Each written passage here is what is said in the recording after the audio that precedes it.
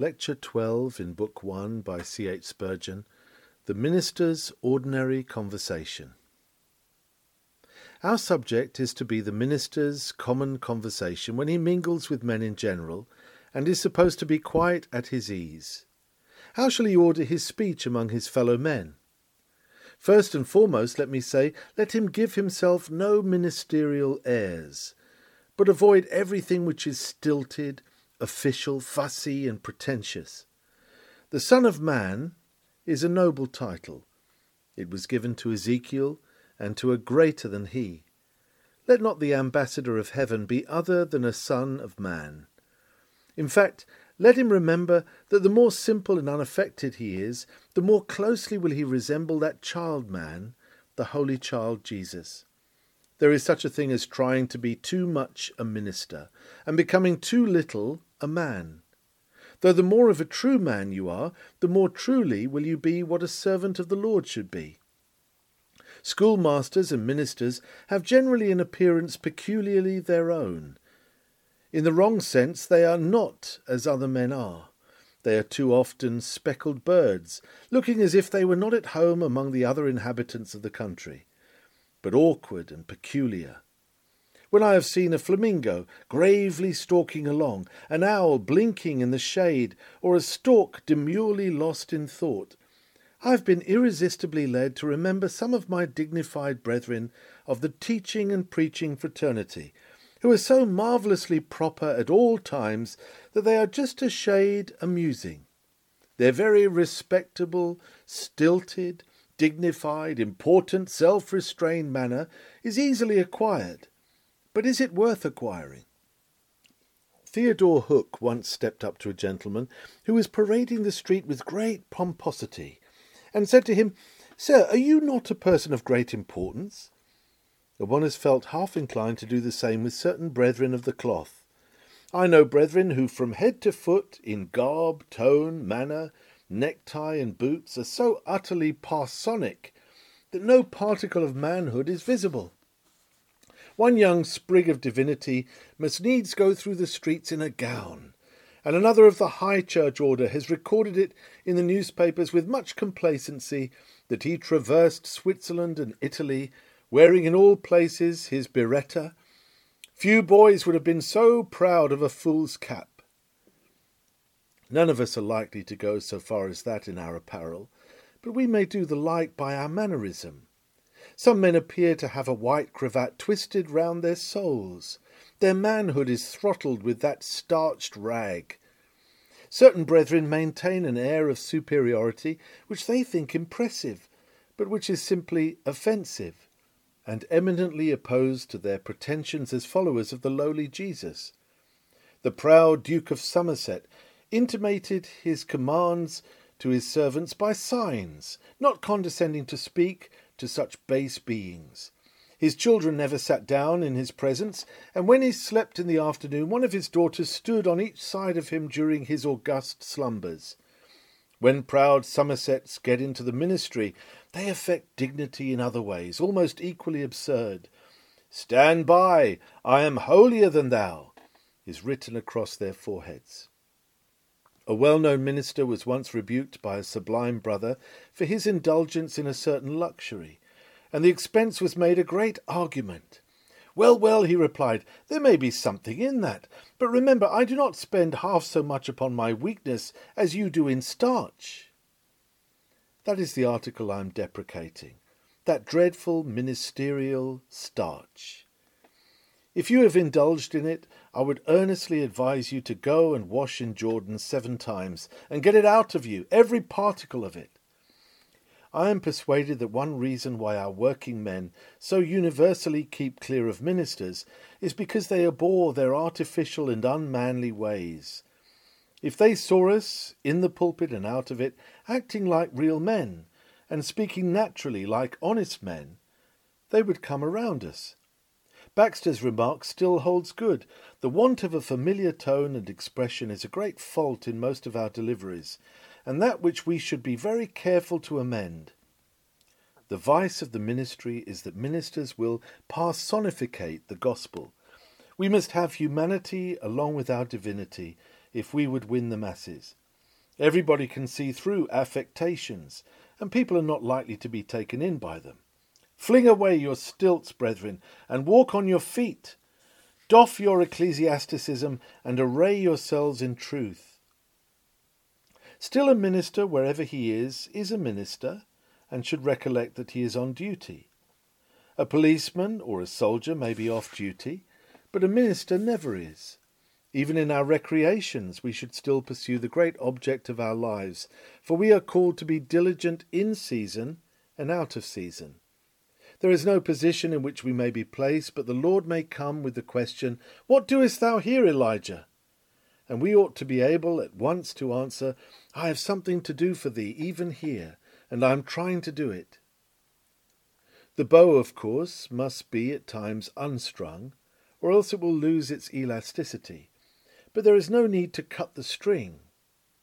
I am speaking at this time of the minister in times of relaxation, and I say that even then he should conduct himself as the ambassador of God, and seize opportunities of doing good.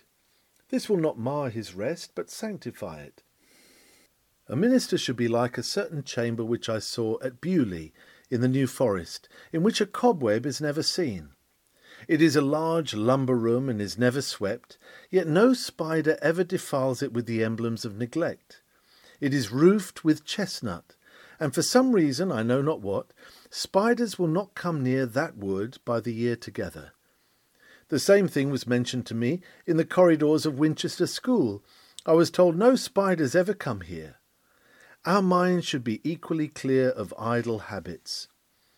On our public rests for porters in the City of London, you may read the words, "Rest, but do not loiter," and they contain advice worthy of our attention. I do not call the dolce far niente laziness. There is a sweet doing of nothing which is just the finest medicine in the world for a jaded mind.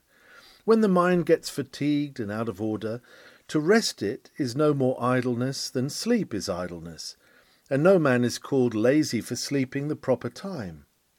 It is far better to be industriously asleep than lazily awake. Be ready to do good even in your resting times and in your leisure hours, and so be really a minister, and there will be no need for you to proclaim that you are so. The Christian minister out of the pulpit should be a sociable man. He is not sent into the world to be a hermit or a monk of La Trappe. It is not his vocation to stand on a pillar all day above his fellow men, like that hare-brained Simon Stylites of olden time. You are not to warble from the top of a tree like an invisible nightingale, but to be a man among men, saying to them, "I also am as you are, in all that relates to man." Salt is of no use in the box, it must be rubbed into the meat, and our personal influence must penetrate and season society. Keep aloof from others, and how can you benefit them? Our Master went to a wedding and ate bread with publicans and sinners, and yet was far more pure than those sanctimonious Pharisees, whose glory was that they were separate from their fellow men. Some ministers need to be told that they are of the same species as their hearers.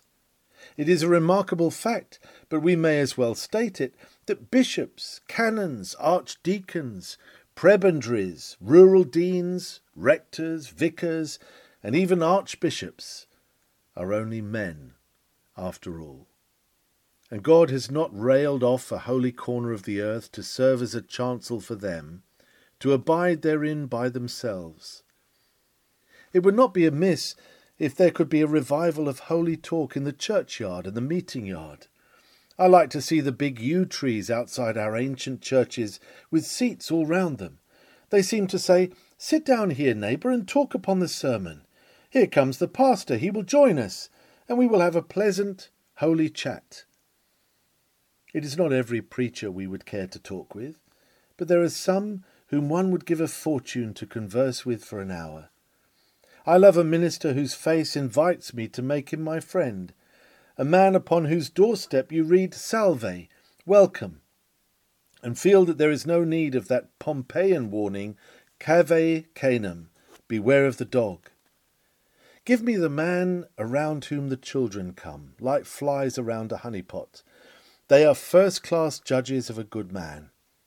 When Solomon was tried by the Queen of Sheba as to his wisdom, the rabbis tell us that she brought some artificial flowers with her, beautifully made and delicately scented, so as to be facsimiles of real flowers.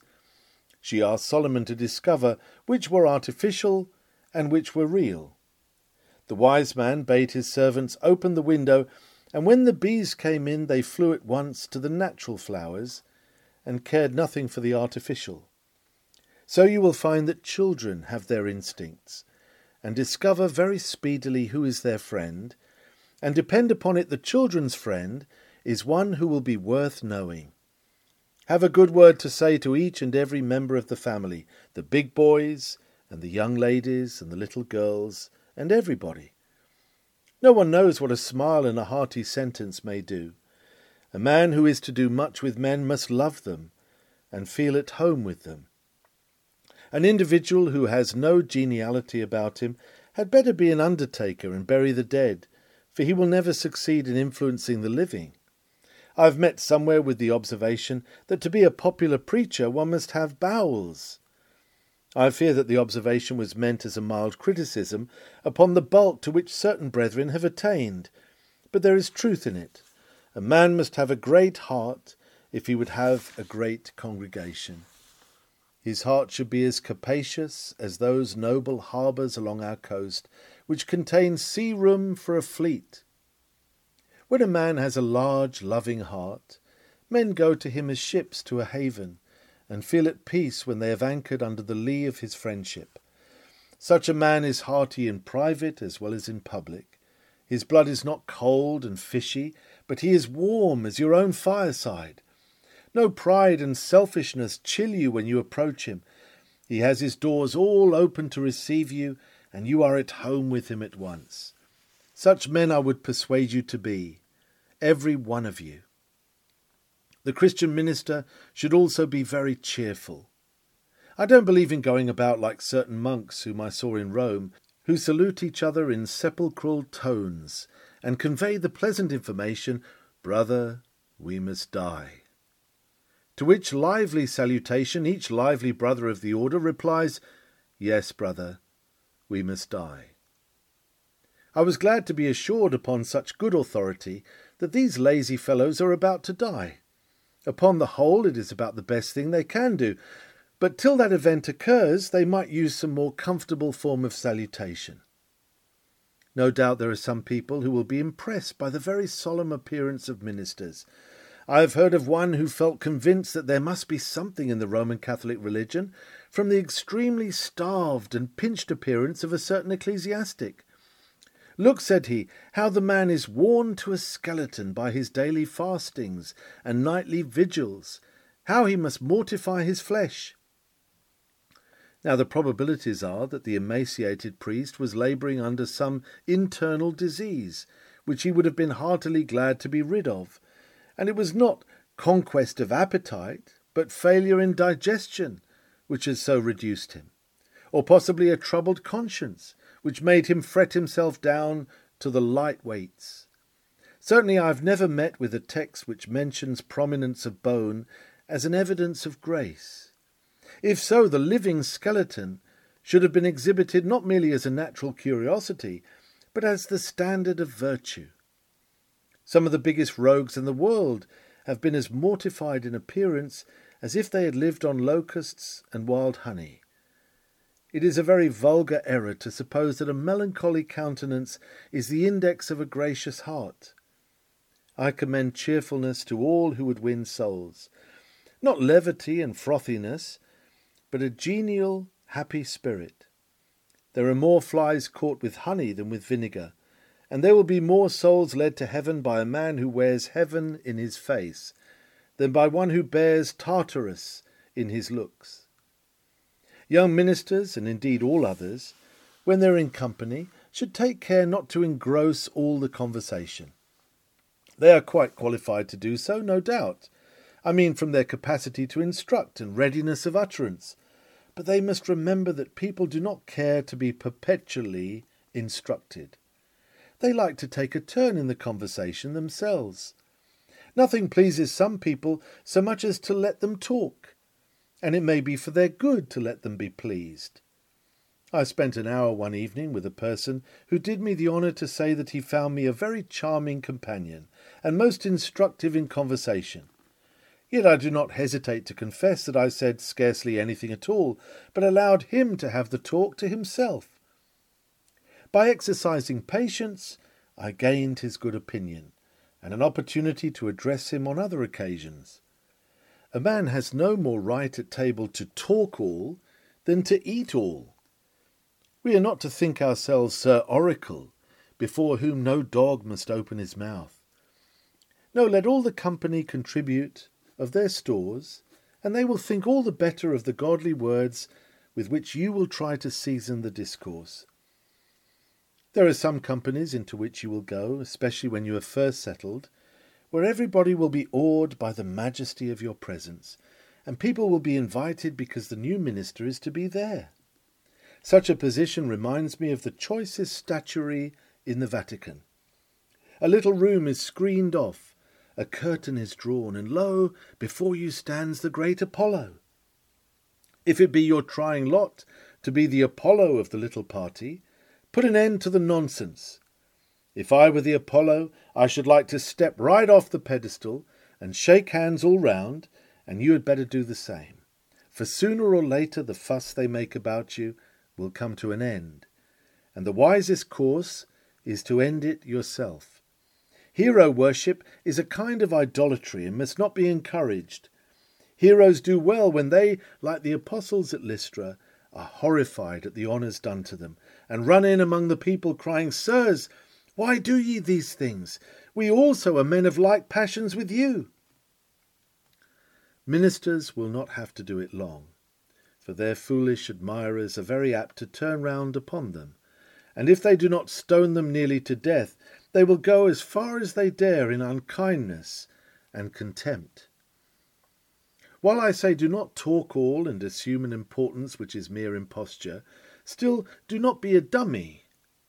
People will form their estimate of you and your ministry by what they see of you in private, as well as by your public deliverances.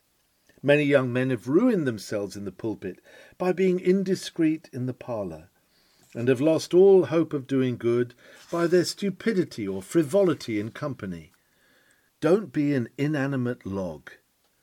At Antwerp Fair, among the many curiosities advertised by huge paintings and big drums, I observed a booth containing a great wonder, to be seen for a penny a head. It was a petrified man. I did not expend the amount required for admission, for I had seen so many petrified men for nothing, both in and out of the pulpit, lifeless, careless, destitute of common sense, and altogether inert, though occupied with the weightiest business which man could undertake. Try to turn the conversation to profitable use. Be sociable and cheerful, and all that, but labour to accomplish something. Why should you sow the wind or plough a rock? Consider yourself, after all, as being very much responsible for the conversation which goes on where you are, for such is the esteem in which you will usually be held, that you will be the helmsman of the conversation. Therefore steer it into a good channel. Do this without roughness or force. Keep the points of the line in good order, and the train will run on to your rails without a jerk. Be ready to seize opportunities adroitly, and lead on imperceptibly in the desired track. If your heart is in it and your wits are awake, this will be easy enough, especially if you breathe a prayer for guidance. I shall never forget the manner in which a thirsty individual once begged of me upon Clapham Common. I saw him with a very large truck, in which he was carrying an extremely small parcel, and I wondered why he had not put the parcel into his pocket and left the machine at home. I said, "It looks odd to see so large a truck for so small a load." He stopped, and looking me seriously in the face, he said, "Yes, sir, it is a very odd thing, but do you know, I've met with an odder thing than that this very day. I've been about working and sweating all this here blessed day, and till now I haven't met a single gentleman that looked as if he'd give me a pint of beer till I saw you." I considered that turn of the conversation very neatly managed. and we, with a far better subject upon our minds, ought to be equally able to introduce the topic upon which our heart is set. There was an ease in the man's manner which I envied, for I did not find it quite so simple a matter to introduce my own topic to his notice. Yet if I had been thinking as much about how I could do him good as he had about how to obtain a drink, I feel sure I should have succeeded in reaching my point. If by any means we may save some, we must, like our Lord, talk at table to good purpose. Yes, and on the margin of the well, and by the road, and on the seashore, and in the house, and in the field. To be a holy talker for Jesus might be almost as fruitful an office as to be a faithful preacher. Aim at excellence in both exercises, and if the Holy Spirit's aid be called in, you will attain your desire. Here perhaps I may insert a canon, which nevertheless I believe to be quite needless, in reference to one of the honourable brethren whom I am now addressing. Do not frequent rich men's tables to gain their countenance, and never make yourself a sort of general hanger-on at tea parties and entertainments. Who are you that you should be dancing attendance upon this wealthy man and the other, when the Lord's poor, his sick people, and his wandering sheep require you? To sacrifice the study to the parlour is criminal. To be a tout for your church and waylay people at their homes, to draw them to fill your pews, is a degradation to which no man should submit. To see ministers of different sects fluttering round a wealthy man, like vultures round a dead camel, is sickening. Deliciously sarcastic was that famous letter from an old and beloved minister to his dear son, upon his entrance into the ministry, the following extract from which hits our present point. It is said to have been copied from the Smelfungus Gazette, but I suspect our friend Paxton Hood knows all about its authorship.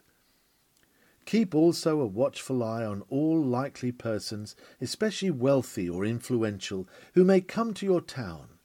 Call upon them, and attempt to win them over by the devotions of the drawing-room to your cause. Thus you may most efficiently serve the master's interests. People need looking after, and the result of a long experience goes to confirm my conviction, long cherished, that the power of the pulpit is trifling compared with the power of the parlour. We must imitate and sanctify, by the word of God and prayer, the exercises of the Jesuits. They succeeded not by the pulpit so much as by the parlour. In the parlour you can whisper. You can meet people on all their little personal private ideas. The pulpit is a very unpleasant place, of course. It is the great power of God and so on, but it is the parlour that tells, and a minister has not the same chance of success if he be a good preacher as if he is a perfect gentleman. Nor in cultivated society has any man a legitimate prospect of success if he is not, whatever he may be, a gentleman.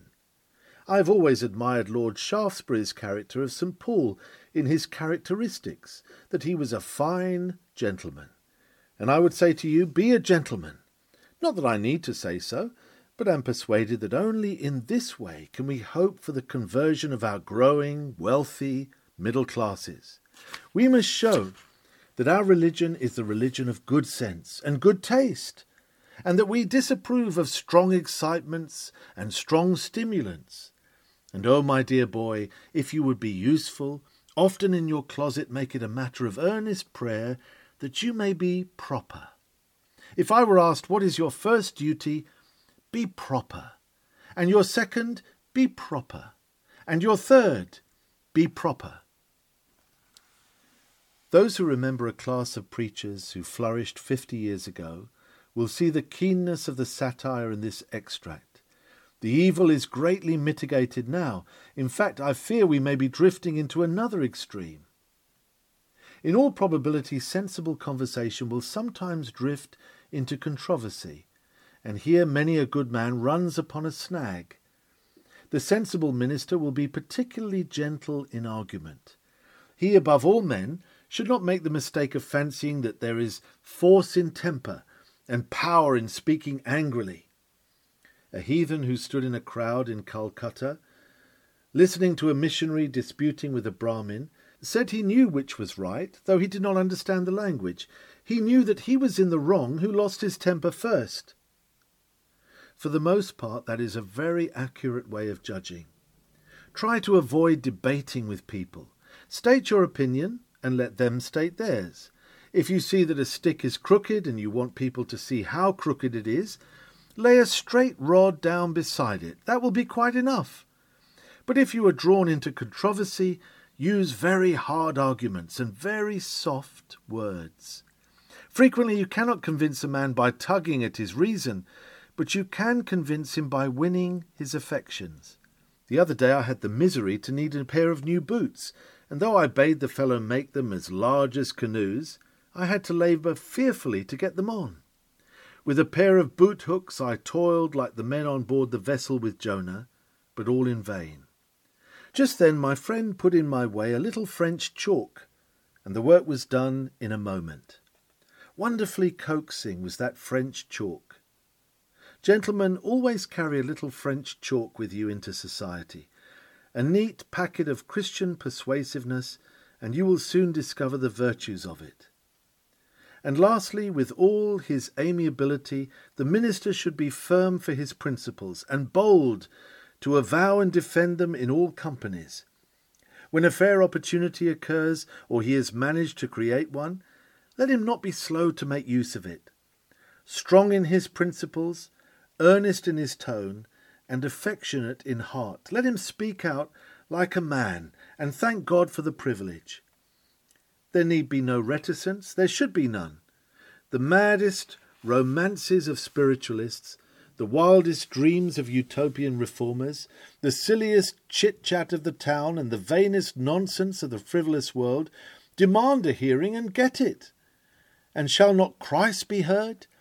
Shall his message of love remain untold, for fear we should be charged with intrusion or accused of cant? Is religion to be tabooed, the best and noblest of all themes forbidden? If this be the rule of any society, we will not comply with it. If we cannot break it down, we will leave the society to itself, as men desert a house smitten with leprosy. We cannot consent to be gagged. There is no reason why we should be. We will go to no place where we cannot take our Master with us. While others take liberty to sin, we shall not renounce our liberty to rebuke and warn them. Wisely used, our common conversation may be a potent means for good. Trains of thought may be started by a single sentence which may lead to the conversion of persons whom our sermons have never reached. The method of buttonholing people, or bringing the truth before them individually, has been greatly successful. This is another subject, and can hardly come under the head of common conversation, but we will close by saying that it is to be hoped that we shall never, in our ordinary talk, any more than in the pulpit, be looked upon as nice sort of persons, whose business it is to make things agreeable all round, and who never by any possibility cause uneasiness to anyone, however ungodly their lives may be. Such persons go in and out among the families of their hearers, and make merry with them, when they ought to be mourning over them. They sit down at their tables and feast at their ease, when they ought to be warning them to flee from the wrath to come. They are like that American alarum I have heard of, which was warranted not to wake you if you did not wish it to do so. Be it ours to sow, not only in the honest and good soil, but on the rock and on the highway, and at the last great day to reap a glad harvest. May the bread which we cast upon the waters in odd times and strange occasions be found again after many days. Amen.